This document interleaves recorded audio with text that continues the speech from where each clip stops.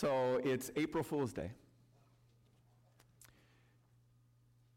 Anybody get any practical jokes played against them this morning? Any string and pancakes or Colgate and Oreo cookies? That's one of my favorites. Somebody said, well, that's just too cruel. You can't mess with Oreo cookies. Do you remember when you were little and it was April Fool's Day? You know, like the third grade. Hey, teacher, there's a dragon outside. April Fool. Right? I mean, there's those kind. And then there's I looked up on YouTube practical jokes because I wanted to show you some, but the language is really bad on most of the practical jokes because they're really not that funny. Let's see, the one that I really wanted to show you this morning was the fake lottery ticket practical joke. You ever seen those? They look like real lottery tickets and people get all excited and they let them run with it. And they're like, well, how do we redeem it? You got to read the back. You got to read the back. And it says something about fairyland and other things, and then the person's not very happy. Right? I won $10,000. These one guys let this guy go for 15 minutes before they actually told him it was fake. So what is it about a practical joke that is so fun for the person that is, trying to pull it off? Well, for that person, it's the gotcha, right? It's like, yes! Yes, that saran wrap I put over the toilet seat worked! That one's happened in our house before. Well, it didn't work, actually, but I won't go into the gory details of that. It's the gotcha, isn't it? Which doesn't feel very good for the person that's on the receiving end of that. There are a lot of people that say the resurrection of Jesus Christ is essentially a big gotcha, that it is an April Fool joke, that a bunch of people just sort of made this up and it somehow gained momentum and it's lasted for over 2,000 years. But I'm here to tell you this morning that the gotcha part of it is not true. Unlike the, hey, it's spring, right? April Fool. No, the resurrection really happened, and we know that it really happened, first of all, because history says that it really happened. Secular historians, Josephus and Tacitus, both record things about Jesus' life and his crucifixion, and that people saw him alive. There were hundreds of eyewitnesses who saw him alive who would disagree that it's a gotcha, that it's a fake story. I want to say a story that CNN would carry, but I'm not going to say that. And me personally, I've been completely changed by this man, Jesus Christ, the resurrected Savior. I could testify over and over and over again throughout the course of my own personal life what Jesus Christ has done for me. And the question that we've been asking at North Hills and that we're asking this morning is a question that Jesus asks. It's, who do you say that I am? Who do you say that Jesus is? And when we hear that question, we have to give an answer to it. My answer to that? Jesus, you are the Christ, the Son of the living God, the Savior of the world, and the one who I've surrendered my life to. It's no April Fool. Jesus conquered the grave after he died, and people saw him alive after. And that is why we sit here this morning and we sing songs to and about Jesus Christ, and we say things like, you are worthy of our praise. You are the sacrificial lamb, your life given for mine. And this is a salvation that he offers all the nations, the entire world, can have the hope that you can have in Jesus Christ. He is the one who gives us meaning and purpose and value and life that is truly life. There's a counterfeit life out there in our world today, and one that if we follow it will end in despair and loneliness and sadness, and we're going to talk about that. So I want you to answer this question yourself this morning. Who do you say Jesus is? Now, as we continue to think about that question, there's a woman that I want to look at today. A woman from the Bible that Jesus knew and met. In fact, her life was a total train wreck when Jesus met her. She had multiple demons she was possessed by. And according to the Bible, though, she was the first person to see Jesus alive after he had been crucified. Which is crazy to me on the one hand, that in that culture especially, that the Savior of the universe resurrected, the greatest announcement that could ever be proclaimed now is to a woman. And I think that was very purposeful on his part. You know, he came that same way, very humbly, very quietly. Shepherds knew that, received the message that Jesus had come on that first Christmas morning. Who is this woman that I'm going to talk about? Her name is Mary, Mary Magdalene. Mary Magdalene. And I think this morning, as you get to know her story a little bit more, I think her story is going to sound a little bit like your story and a lot like my story. We're going to be able to relate to her and how she felt and the experiences that she had. You see, Mary never got over her encounters with Jesus Christ. For the first moment, he rescued her from those 7 demons who lived inside her and tormented her, to those 6 days or those 6 hours that brought near and the conclusion of Jesus' death on the cross, to the moment on that first Easter morning when she went to the tomb. It was no April Fool to Mary. Mary's life was changed forever by Jesus. You see, once a person encounters Jesus Christ and surrenders their life to him, that person's life is never the same again. The Bible says this in Mark chapter 16:9 as we continue to think about Mary. When Jesus rose early on the first day of the week, he appeared first to Mary Magdalene, out of whom he had driven 7 demons. I've never been possessed by a demon. I can't even imagine what it was like to be possessed by 7. The first time that Mary Magdalene is mentioned in Luke's gospel, he records the same identifiable encounter when she was transformed. And this is what Luke says in chapter 8, verses 1 through 3. After this, Jesus traveled about from one town and village to another, proclaiming the good news of the kingdom of God. The 12 were with him, and also some women who had been cured of evil spirits and diseases. Mary, called Magdalene, from whom 7 demons had come out, Joanna, the wife of Chuza, the manager of Herod's household, Susanna, and many others. These women were helping to support them out of their own means. Think about that.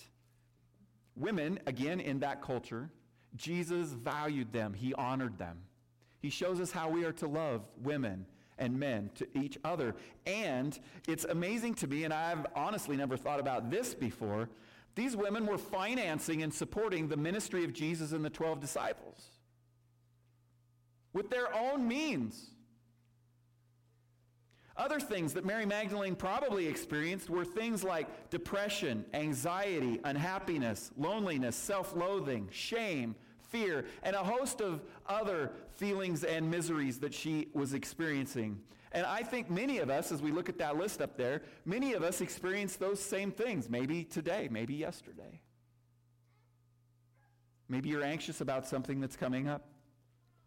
And in all probability, they say that Mary, being suffering with demonic possession, even suffered worse torments, such as blindness and deafness, insanity, or any of the other disorders commonly associated with victims of demonic possession described in the New Testament. She was a mess. Her life was a wreck. And I can't help but think she at times thought, I'm just stuck here. No hope of any sort of being saved. But that all changed the day she encountered Jesus Christ, because he set her free from her daily hell and her misery. Mary Magdalene was never the same again, and she began to follow Jesus. She followed him. She undoubtedly heard him teach. She undoubtedly saw him love people in amazing and odd and gracious ways. In fact, she found herself standing beside him as he expressed his ultimate sacrificial love at the cross. She was there when he died. She was there when they took him down off of the cross. She was there to see them place him in the tomb and roll the stone in front of the opening. She stayed near because she was so changed. Jesus was the one who had rescued her from those demons and who was saving all of humanity from sin and death and Satan and hell through his substitutionary death on the cross. Mary waited with Jesus. She watched him. She cried near Calvary. Can you imagine being there, seeing the one who you had heard was going to be the Savior of the world dying on a cross? You see him dead, and you wonder, what next? What are we to do now?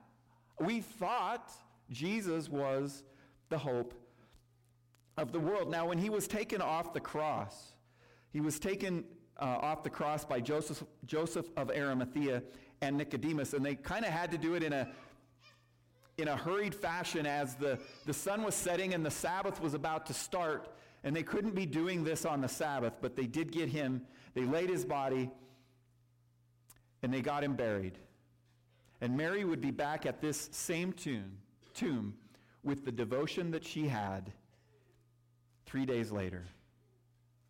Why? Because she wanted to pay her respects and anoint the dead body of Jesus in a final act of devotion. Here's how that happened. It's found in Matthew chapter 28, 1 through 10. After the Sabbath at dawn on the first day of the week, Mary Magdalene and the other Mary went to look at the tomb. There was a violent earthquake, for an angel of the Lord came down from heaven, and going to the tomb, rolled back the stone and sat on it. His appearance was like lightning, and his clothes were white as snow. The guards were so afraid of him that they shook and became like dead men. The angel said to the women, "Do not be afraid, for I know that you are looking for Jesus who was crucified.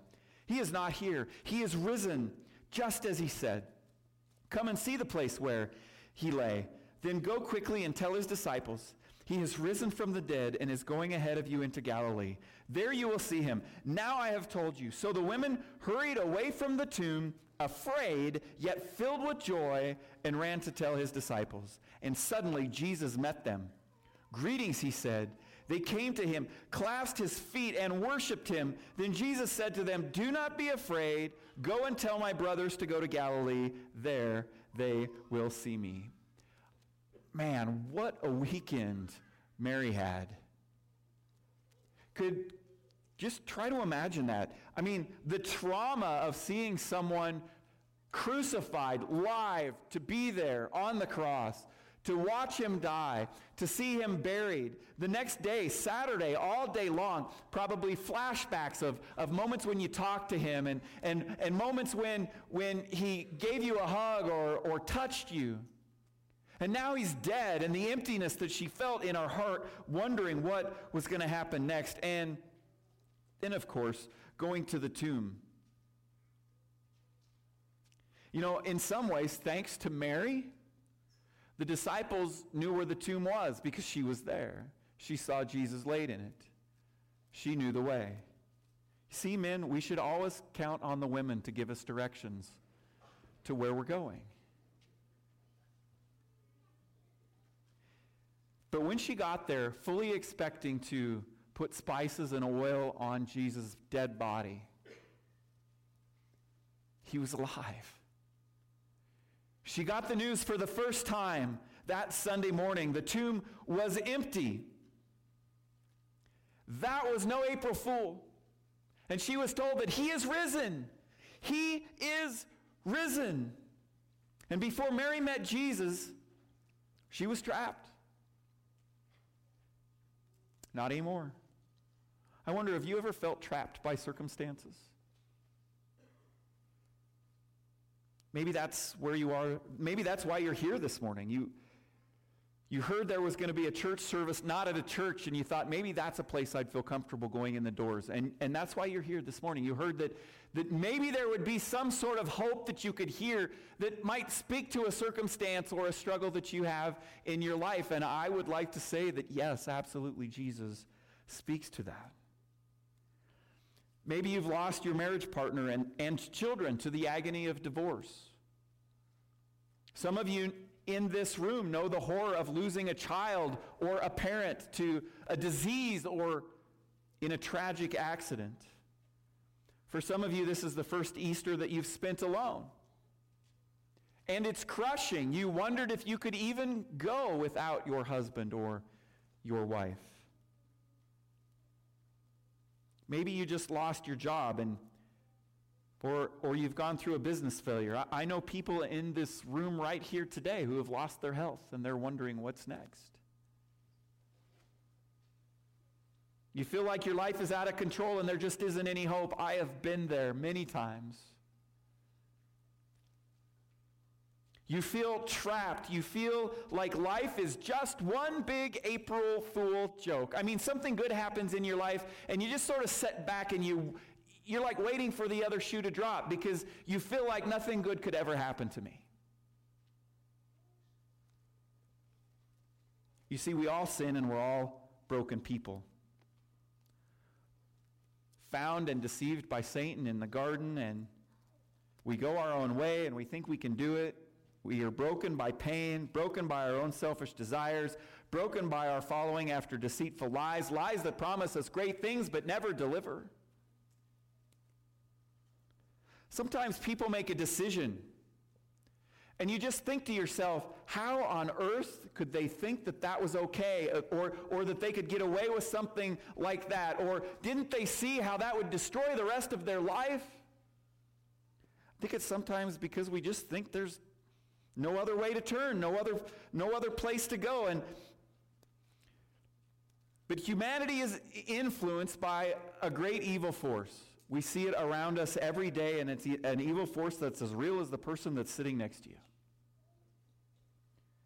An evil one who the Bible says seeks to kill and destroy us. In 1 Peter chapter 5:8, it says this, "Be alert and of sober mind. Your enemy, the devil, prowls around like a roaring lion, looking for someone to devour." And as we look around, it seems that he's doing a pretty good job of it, doesn't it? What do we see? We see depression and anxiety, unhappiness, loneliness, self-loathing, shame, fear, broken marriages, abused children, domestic violence, addictions, poverty, moral decay, mass shootings. These are all a reality of the evil world that we live in. Humanity chained and tormented, just as helpless to save ourselves as Mary Magdalene was with those demons. Nothing she could do about that. So what are we to make of all this? Do we just roll over and take it? Do we just resign ourselves to the fact that that's the way life is? That our relationships are going to be mediocre at best?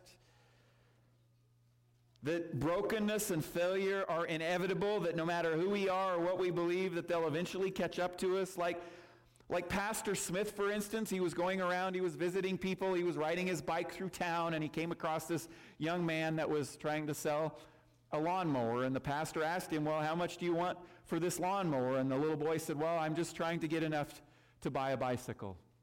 And the pastor said, "Well, what would you think if I traded you my bike for the lawnmower?" And the boy was like, "Yeah, that would be great."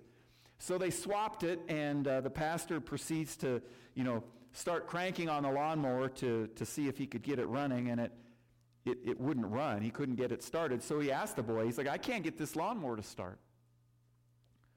The little boy said, "My dad says you have to cuss at it to get it to start."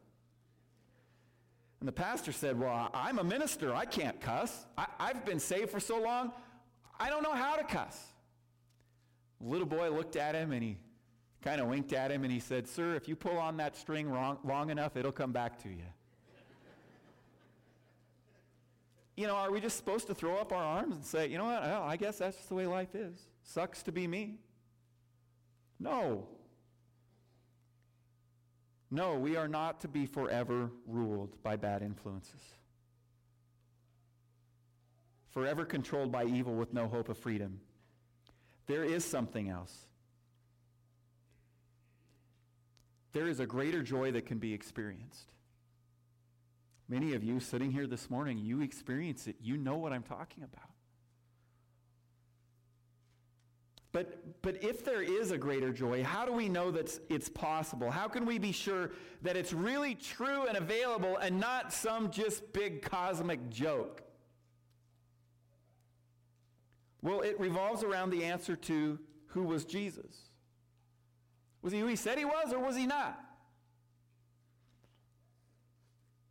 See, I believe we can all walk out of the auditorium this morning and know that salvation is no April Fool's joke. that it's real, and that we can answer Jesus' question, who do you say I am, confidently, and know that it gives us hope for life. Now, first of all, we need to recognize that we can't free ourselves. Only Jesus can. We can't be good enough. We can't do enough right things. We can't balance the scales out. It's just impossible. Only Jesus can do that. You see, he gave up his place in heaven. He came to live among us, and he did that perfectly. He did that perfectly. He was subject to the same things that we are. The temptations, the addictions, the cry to save ourselves. But unlike us, he was able to stand up against those things. And like Mary, we no longer have to suffer the damnation of those things because he did those things for us in our stead. And when we surrender our life to him, you see, his blood covers over us, and the Holy Father sees us through his blood.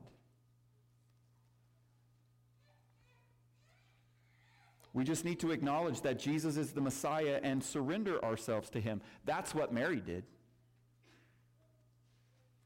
Take a look at this Bible passage with me, Romans chapter 6, verses 8 and 9. Now, if we died with Christ, we believe that we will also live with him.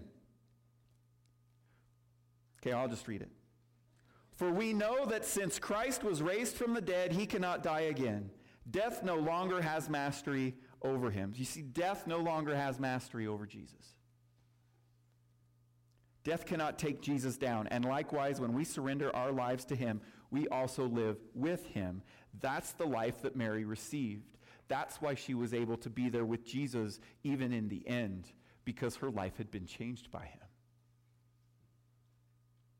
Now, I want to remind us all that Jesus, as I said earlier, was subject to the historical method like any other person. You know, he walked, he lived, he breathed, he ate, he grew up.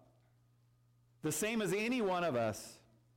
He was raised in Jerusalem. He was a public person, which meant that people saw him, and they were able to testify the truth of who he was and who he said he was. Those same people saw Jesus crucified or heard the news about it. Those same people saw him alive in Jerusalem the week after he was dead.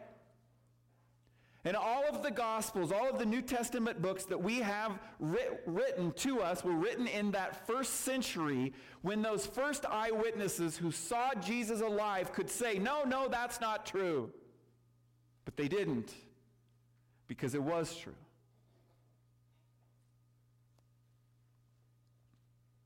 You see, we could say that in our world too. There are things in history. They're trying to rewrite our history books right now. They're trying to get rid of things, right? And they might succeed. Why? Because there isn't anybody alive today that was alive when that was written to say, no, that's not true. But when the Gospels were written, it was all true.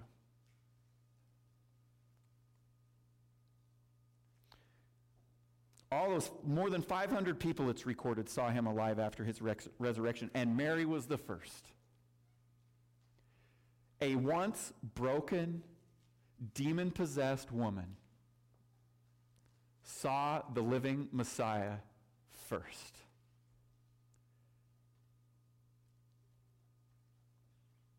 There was nothing big about Mary. She wasn't powerful. And you know what? That speaks a lot to me. Because you know what that says to me as an average, normal, quirky guy? That Jesus died for me too. And that if I had been alive then, maybe it would have been me that he would have appeared to first. But it was Mary. And eventually, of course, news like this spreads. The whole city of Jerusalem knew about it, and eventually the whole Roman Empire. Now, Jesus' authority was questioned. His motives were questioned. He was sold out. His physical body was tempted. He was spit upon. He was struck. He was slapped. He was disowned by one of his closest friends. He was betrayed, deserted, denied, mocked, stripped naked, insulted, beaten, lied about, falsely accused, convicted, condemned, crucified, humiliated. He was bruised, rejected, and ultimately left naked on a stake to die.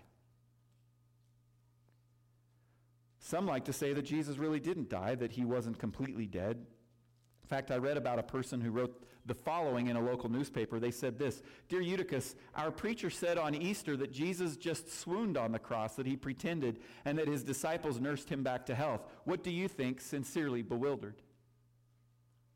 The columnist replied, "Dear bewildered, beat your preacher with a cat o' nine tails, with 39 heavy strokes, nail him to a cross, hang him in the sun for 6 hours, run a spear through his heart, embalm him, put him in an airless tomb for 36 hours, and see what happens. Sincerely, Eutychus." Yeah, he was dead. It all happened to Jesus. There was no April Fool's there. Now, as I read through that list of things that Jesus endured, did any of those words resonate with you? Maybe you experienced some of those just this week. Betrayed by a friend, humiliated, spit upon maybe even.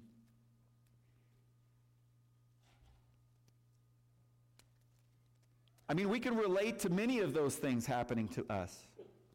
Mocked, falsely accused, deserted, denied.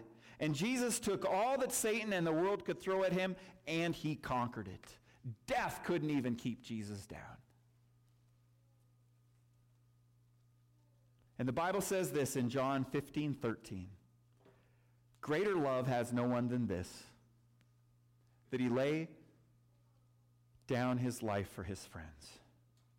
So what does all of this that I just read mean for us sitting here at EWC in Torrington, Wyoming, this Easter 2018? Well, I said before, it's no joke and it's true. Jesus loves each and every one of us just as he loved Mary Magdalene. And when we put our faith and trust in the one who conquered death, when we respond to his call on our life, and I believe that God puts us in the right place at the right time, and I don't believe that any of us are in this room by chance. You may think that you just made a decision by chance, but God had something that he wanted to speak to you this morning. I don't know what that is, but I trust that he's saying it. And maybe he's saying, just surrender to me.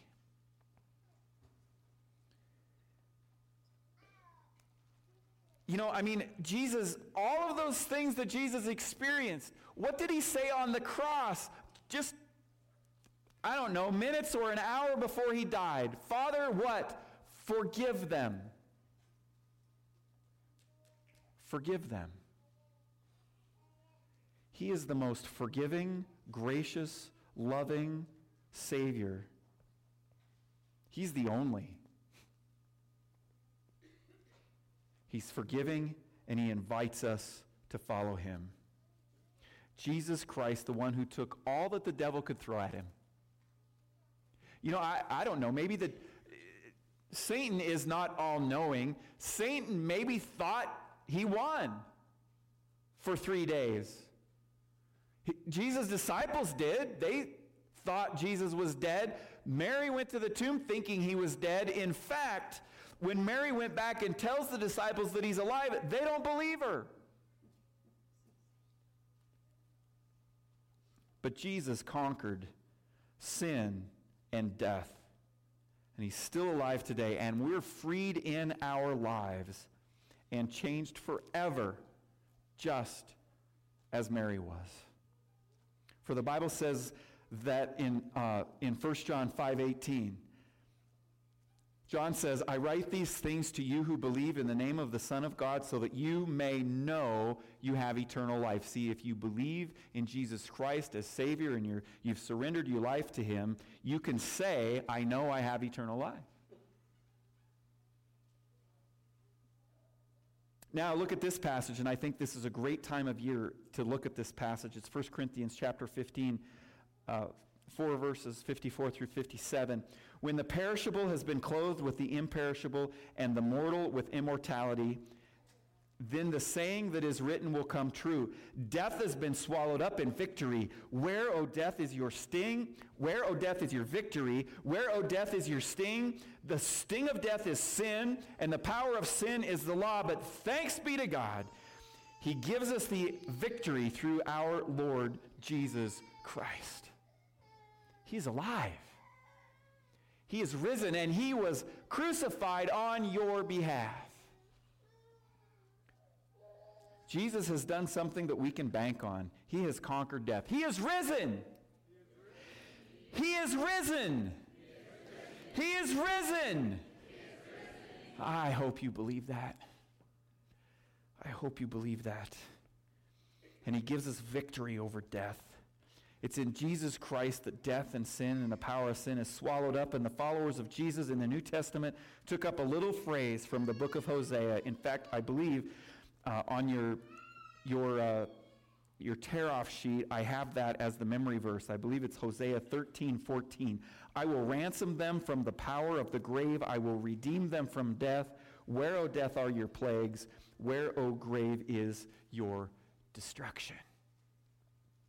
Now, a Sunday school teacher asked her class one day, if I sold my house and my car and I gave all the money to the church, would I get to heaven? And all the kids are like, no, you wouldn't get to heaven. That's not how you get to heaven. And she says, if I cleaned the church every day and I mowed the yard of the church every day, would I get to heaven? And the kids are like, no, you wouldn't get to heaven. You can't get to heaven that way. And she says, well then, how do I get to heaven? And in the back, this little boy, and I could see myself saying something like this. This little boy says, you gotta be dead.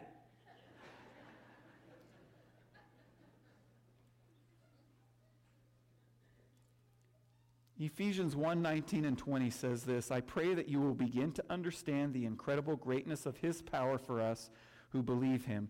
This is the same mighty power that raised Christ from the dead. You remember the list?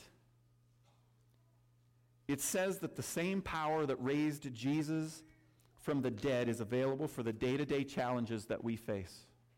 That same power that raised Jesus from the dead is available today to human beings who will humbly surrender their life to him.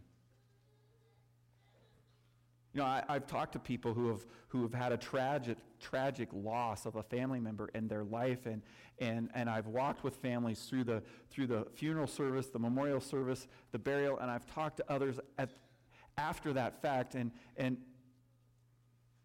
I don't know how anybody without Christ could go through something like that. I can't imagine how hopeless and sad and I just can't imagine it. Why? Because he's the one that walks with me through these things.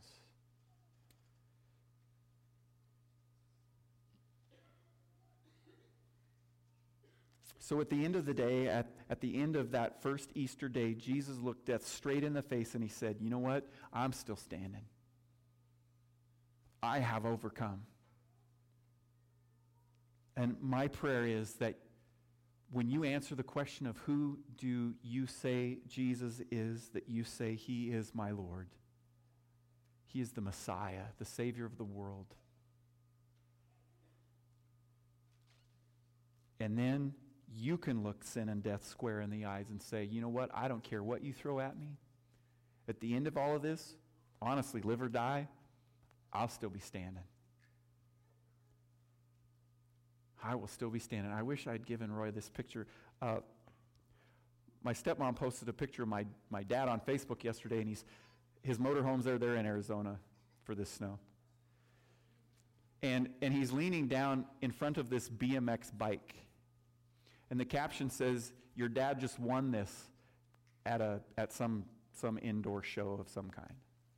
And then she says, he rode it out of the place. And I, for some odd reason, we were talking about caring for elderly parents with my children this morning. That's a long story, too. I won't bother you with it. But I said, Grandpa is 88 years old. He's going to be 89 in October. And one of my kids said, no, he's not. Yes, he is. He was born in 1929, and if I do my math right, that says he's 88, right? He's riding a bike. This week he'll be driving his motorhome back to Wyoming. You see, he too has been walking with Christ his entire life. And he's faced many things: the death of a spouse, the death of family members, the effects of sin. But just like Mary Magdalene, who was with Jesus to the very end and the new beginning, he's been faithful. And you know what? When I get that phone call that says your dad rode his bike off a cliff or something, and I don't know, he fell off a roof, he fell off scaffolding. Yeah, he still does that too. You know what? There will be sadness and loss in my heart, but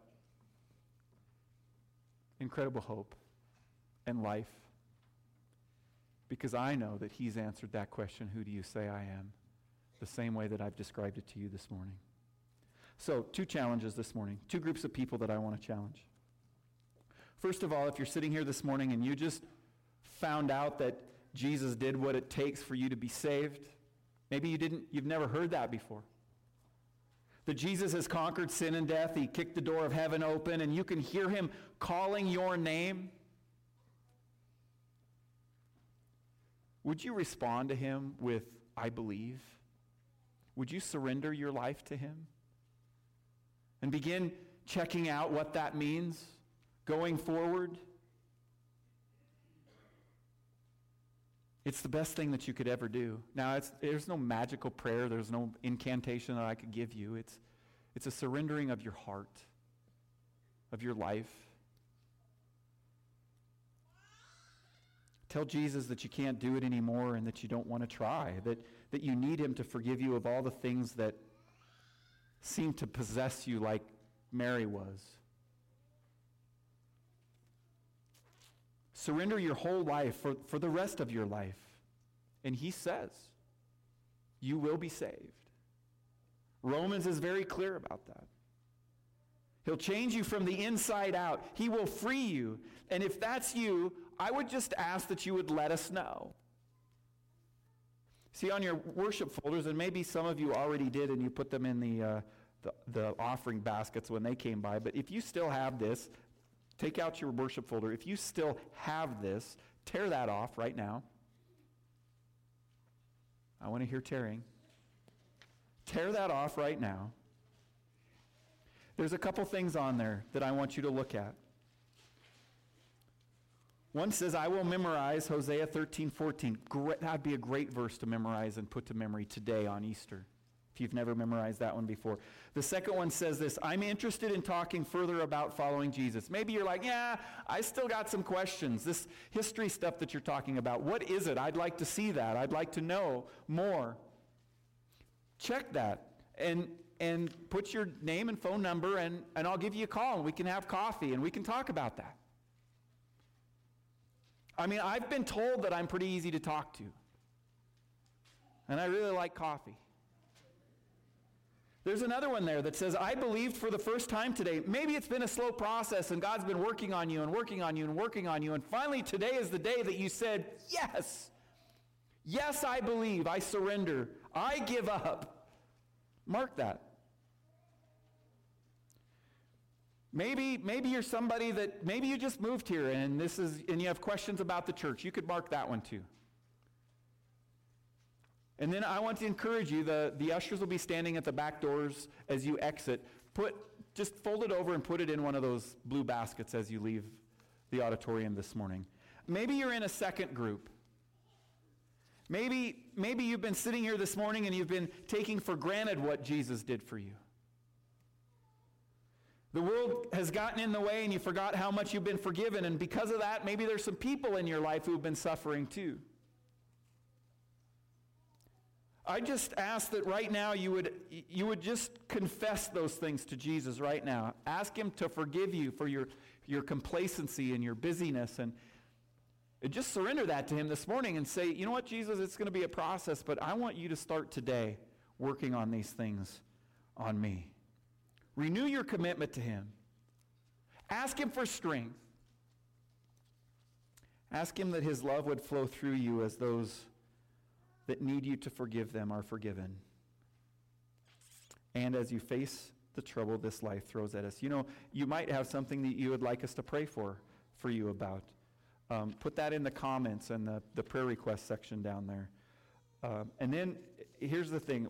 Either group, and maybe you're a regular attender and you think we know everything we need to know about you, which is probably never true, but if you would just fold that up and place it in the basket as you leave so that there's lots of people placing Connect cards in the basket as we leave, I think that would be great if you would do that, please.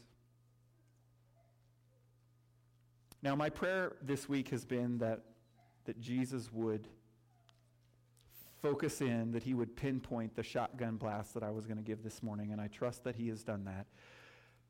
As I close the message part, I want us to watch this video. It will just kind of, I think, tie up our feelings and help us maybe catch even a little bit more glimpse of what that might have looked like for Mary Magdalene that first Easter morning, and then we'll close with a final song. It was quiet when we approached the tomb. Days before, there was noise wherever we went. Crowds cheering, sometimes yelling. But now, in front of his tomb, just silence. I had gathered all my spices and oils intending to anoint the body. But when I got there,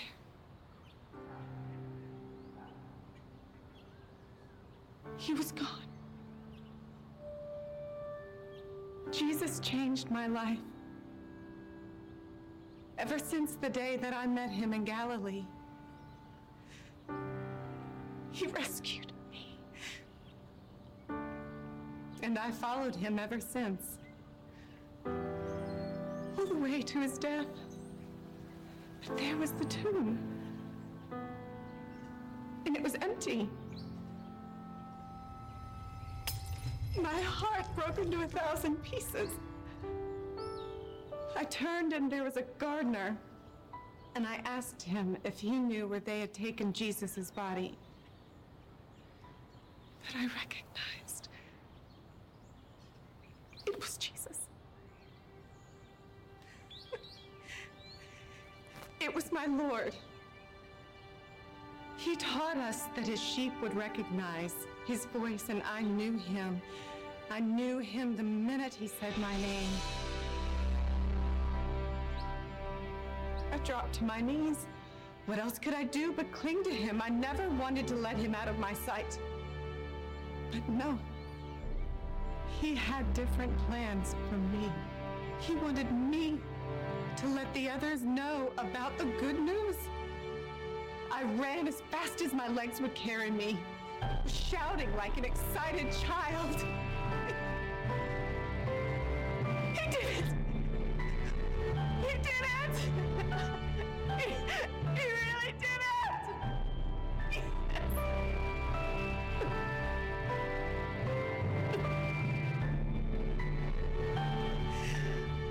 To think that I had come to anoint a dead man, and I left with proof that he is the overcomer of everything. All of us, can never beat fear, sorrow, sin, definitely not death. Death. He beat death. Who do I say that he is? I know who he is. Oh, I know who he is. He said that he would rise.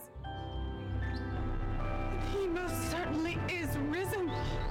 He is the Savior. He is the one true God.